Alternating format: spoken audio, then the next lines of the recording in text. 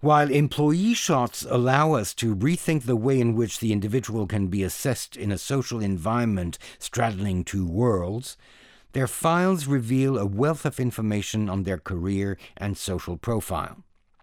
This is what panels 24 and 25 propose by exhibiting a few examples from among the 6,000 files held in the archives. Panel 24 is specifically devoted to gender, through the presence of women in an essentially male sector. It shouldn't come as a surprise to discover that the first woman ever was recruited by the bank in 1911 and only to serve its Muslim women customers who wanted to avoid contact with male employees. The second woman was recruited only in 1917, and this time to wash windows.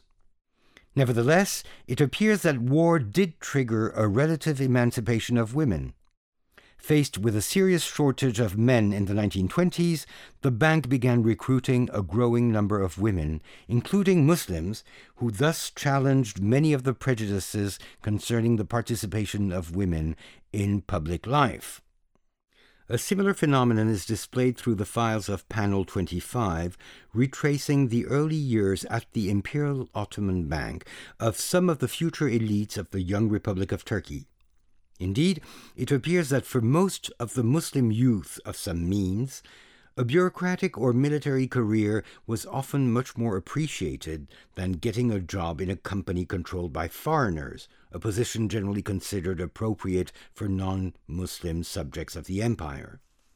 Nevertheless, those few Muslim young men who, despite social pressure, started their career at the Imperial Ottoman Bank were ultimately highly rewarded, especially when, after the collapse of the empire, the new Republic of Turkey felt a pressing need for Turkish elites to run the new state enterprises generally created along national or even nationalist lines.